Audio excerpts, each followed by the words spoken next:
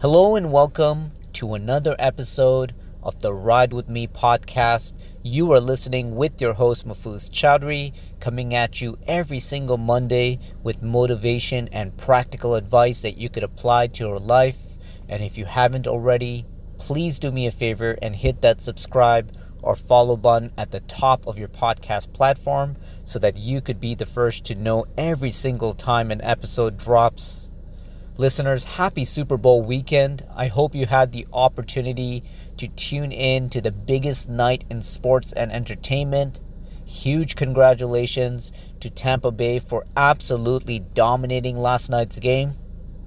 But more personal to me, huge congratulations to our very own The Weeknd for being the first Canadian performer at the Super Bowl halftime show in the history of the sport. Couldn't be prouder. And being a marketer, one of the biggest questions I've been getting asked all day was what was my favorite Super Bowl commercial. After putting in much thought, because there was a lot of fantastic commercials, but the one that I would give the award to is none other than Reddit. Reddit's marketing team and Reddit's community came together and said, listen, let's go ahead and bet on ourselves this year by putting our entire year's marketing budget into a 5-second spot during Super Bowl hours. Just a 5-second commercial, which is all they had that they were able to afford considering how gigantic the budget must be in order to get a spot at the Super Bowl. But nonetheless, it did the best that they could. It gave you a 5-second snapshot of the messaging around collaboration, being the underdog, getting a seat at the big boy table. And it was such a popular tactic that it ended up going viral because of how many people went back or paused the commercial in order to take a photo of it. And I honestly believe it's going to be explosive for Reddit. I think it was a great move. I'm always a keen supporter of the underdogs in a big battle, and I couldn't be prouder to see the community rally and come together for such a monumental move. And I really think the payoff will be huge, but stand by and let's find out what happens. But nonetheless, congratulations to Reddit and their team for this viral opportunity, and I hope some great things come out of it on the other side. But with that being said, let's get into today's show, as there are quite a few things that I want to share with you based on a few reflections that I've been having over the last few weeks. Listeners, since the very first day of the Ride With Me podcast show, I have put close to 140 episodes on this platform, on my long drives and through conversations that I've had with other individuals. And while I'm sifting through it, I've come to a realization that there may be some things that seem counterintuitive. It may seem like I'm telling you one thing in a past episode, and then I'm coming back now and telling you something that's on the opposite extreme, and I may come off as I'm being hypocritical, but I want to stress one thing that I haven't stressed enough on this podcast show, which is the importance of pulling from both extremes. This is something where a lot of these sound counterintuitive, but at the same time, it's also very factual in the way that I'm communicating the importance of doing both extremes, if possible, at the exact same time. An example of this is the idea of working hard. I talk a lot about you can't cheat the grind, you have to work hard. But on the other side, talking about how rest is underrated. Making sure you're still getting your rest in order to go out the next day and work hard all over again. Neither of them are wrong. Neither of them are, in my opinion, actually valid without the counterpart. I think when you think about the yin-yang, you think about how both need to work in tandem to give you the perfect balance. And I think it's important to pull from both extremes where you are working your face off for the things that you want. But at the same time, when you're not working your face off, you're recharging. You're getting that strength back in order to get back on the grind and do it all over again. Another one that I frequently talk about is the idea of grinding but having gratitude. Going out there and working your butt off, but also at the same time remembering the progress that you made, so you're appreciating the progress along the way to keep you fueled while you're working ahead. Another one which is big that I'm really bullish on, which is self-love. The idea of you are extremely happy with who you are today and how far you've come, but at the same time, you're not happy to a point where you're stopping. You want to keep getting better. You want to keep achieving more. You know that you deserve enough, so you're not slowing down.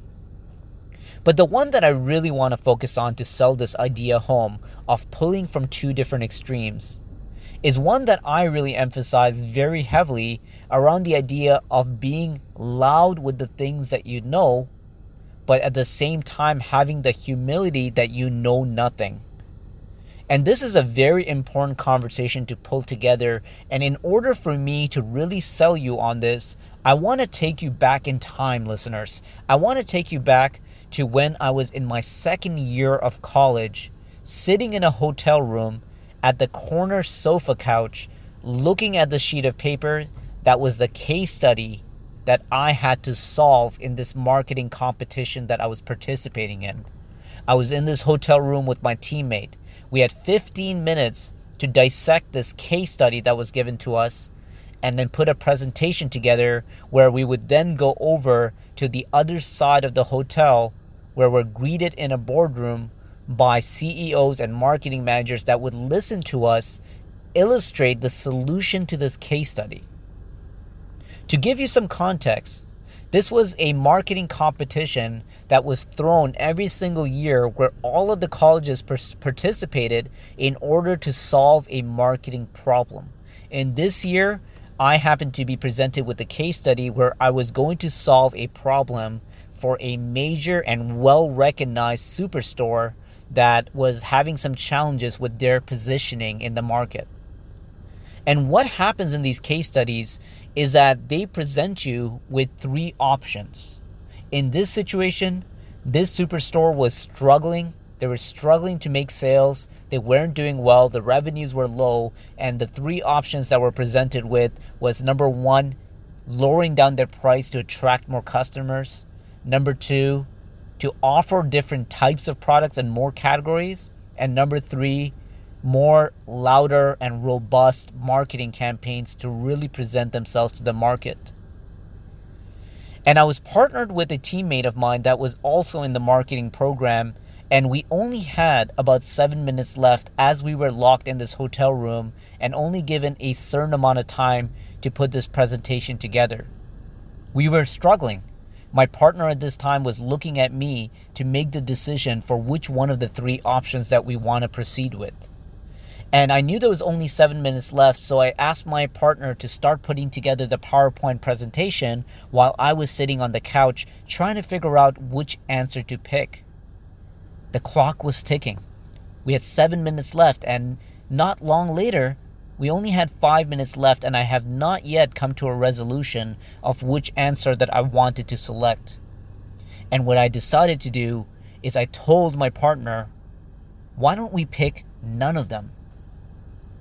My partner looked at me like I was out of my mind. He thought I was absolutely crazy, that I wasn't following the rules. And I told him that I just didn't have a good gut feeling about any of these three options because I really didn't feel that I was making the right decision with any of these three. I don't think any of these three actually solved the company's problem. I know this company. It was a well-recognized company, and I just didn't think that this was the right move. So I told my partner that we're going to go into the room and we're going to say none of the above. We're going to present them with a solution that wasn't in the document. And I said that, hey, even if we're wrong, maybe they'll select us as a winner just based on the fact that we were creative and we did something new that no one else is doing. My partner agreed. I could tell he was hesitant, but he agreed nonetheless, put the PowerPoint presentation together, inserted my answer, and within the last few seconds, we heard a knock on the door that was alerting us that time was up, that it was time to take our presentation, head down the hall, and start presenting these ideas to the board member that represented that company. I walked in with chills running down my spine. Keep in mind that this was me in my second year of college. I haven't started a career in personal development, public speaking. I haven't become this marketing professional that I am today. So I was just rolling in with a gut feeling that this was the right way to go. We got in front of the room.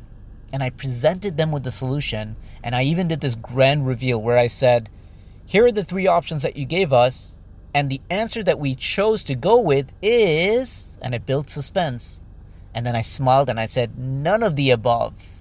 And I was very quickly disappointed to see that I wasn't getting a smile back from the judges in the panel, because it didn't seem like they liked my idea. I followed up with how they should reposition themselves in the market. They should change their positioning and become more high quality. They shouldn't reduce price. They should go higher in price. They shouldn't offer more variety. They should offer less variety. They shouldn't go heavier with their marketing. They should do better marketing. And by the very end of the presentation, I felt like I won them over. My partner was right beside me, hyping me up and feeling like we really killed it. And then we opened up the floor to Q&A. 7 minutes of question and answers where the judges have an opportunity to ask us anything about the ideas that were just presented to them. The marketing manager of the company initially led in with a question and asked me to elaborate on what I mean by this positioning. I very quickly, in 30 seconds, illustrated the idea to him. Then I waited for the next question. And I find out very quickly that no one else in the panel had any questions. And I knew at that exact moment that they were not pleased with the idea, even though I was trying to sell myself that they loved the idea so much that they were speechless. Deep down, I knew that they hated the idea so much that they didn't even want to entertain asking me questions. So I walked out of the room. The reception was later that night, and I remember sitting in the crowd as they were announcing the winners one at a time. Due to the time restrictions, the judges and the panelists would come up to the stage and only announce the top 3 colleges that won for that department. And we anticipated that we were going to maybe make number 3 out of the hype and creativity that we brought into the room. But we found out very quickly, in the most disappointing way, that we weren't even in the top 3. And I found out weeks later that we weren't even in the top 7.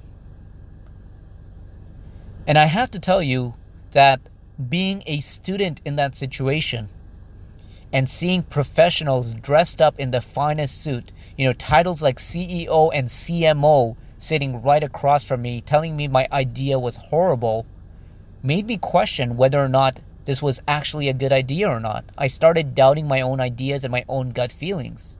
And I started thinking that maybe I need to be quieter with my ideas, because I might be steering people the wrong way or coming off as an idiot, if I may be frank.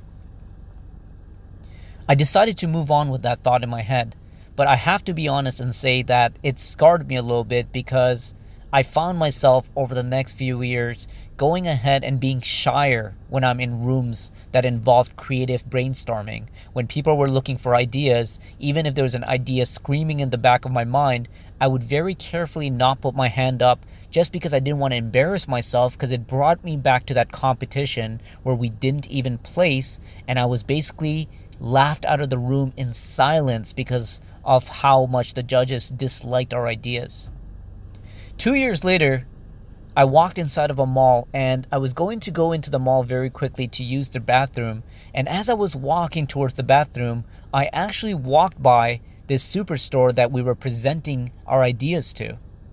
And I saw something that I haven't seen before, which was a closed sign wrapping all over the place, all in the front of the store where you couldn't even see inside of the window. And I was kind of confused, because I was asking myself, like, isn't the mall still open? Why are they closed? Are they out of business? Did they go bankrupt? And then I saw a sign, and it said, "Coming soon, reinvention in progress." Which is a very, very, very ironic statement, being that project reinvention has become my calling. But I loved, more to that irony, I loved the fact that they were actually reconsidering changing the entire layout and structure of this store. So I went home and I did some digging. I tried to find out, what is this new restructuring? What is this renovation? What is this reinvention going to look like?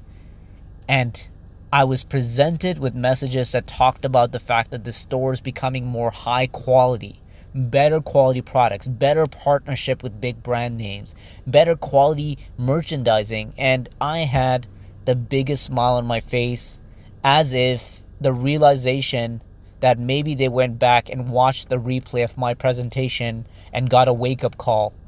I like to think that's what happened, that the wake-up call is what made them finally come to a realization that this was the right way to go, and now they're putting in a lot of money in renovating all their locations in order to become a higher-end store. Unfortunately, somewhere in the middle of the renovation process, they decided to pull the plug and just shut down the store completely. Maybe it just wasn't feasible. Maybe they knew that we were approaching a very, very stale economic state and they decided to pull out. But even though the location no longer exists, the takeaway that I got from that day will stay with me forever.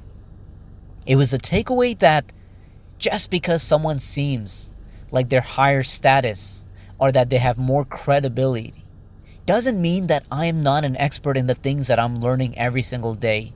See, I'm such a keen learner.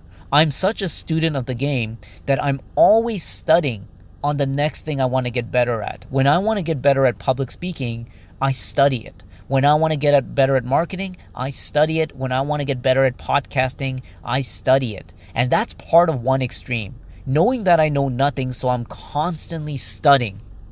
But on the other side, the other extreme is that realization that I need to be confident with the things that I've studied. I need to be confident with the conclusions that my mind put together as a result of all the studying that I'm doing, and I need to communicate with confidence.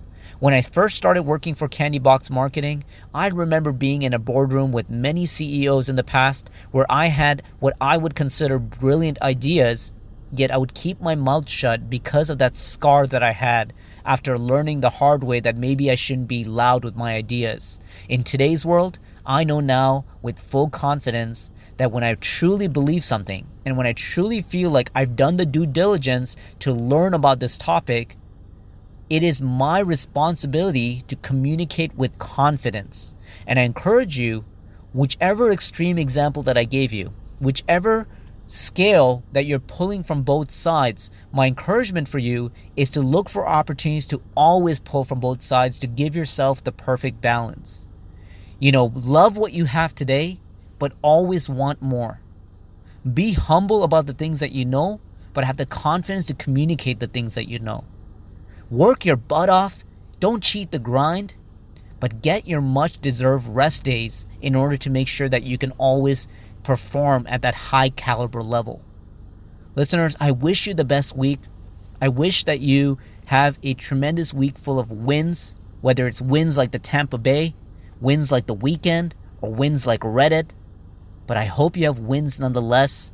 I wish you all a blessed week, and I look forward to speaking with you again soon on the next episode of the Ride With Me podcast. Thanks again, and take care.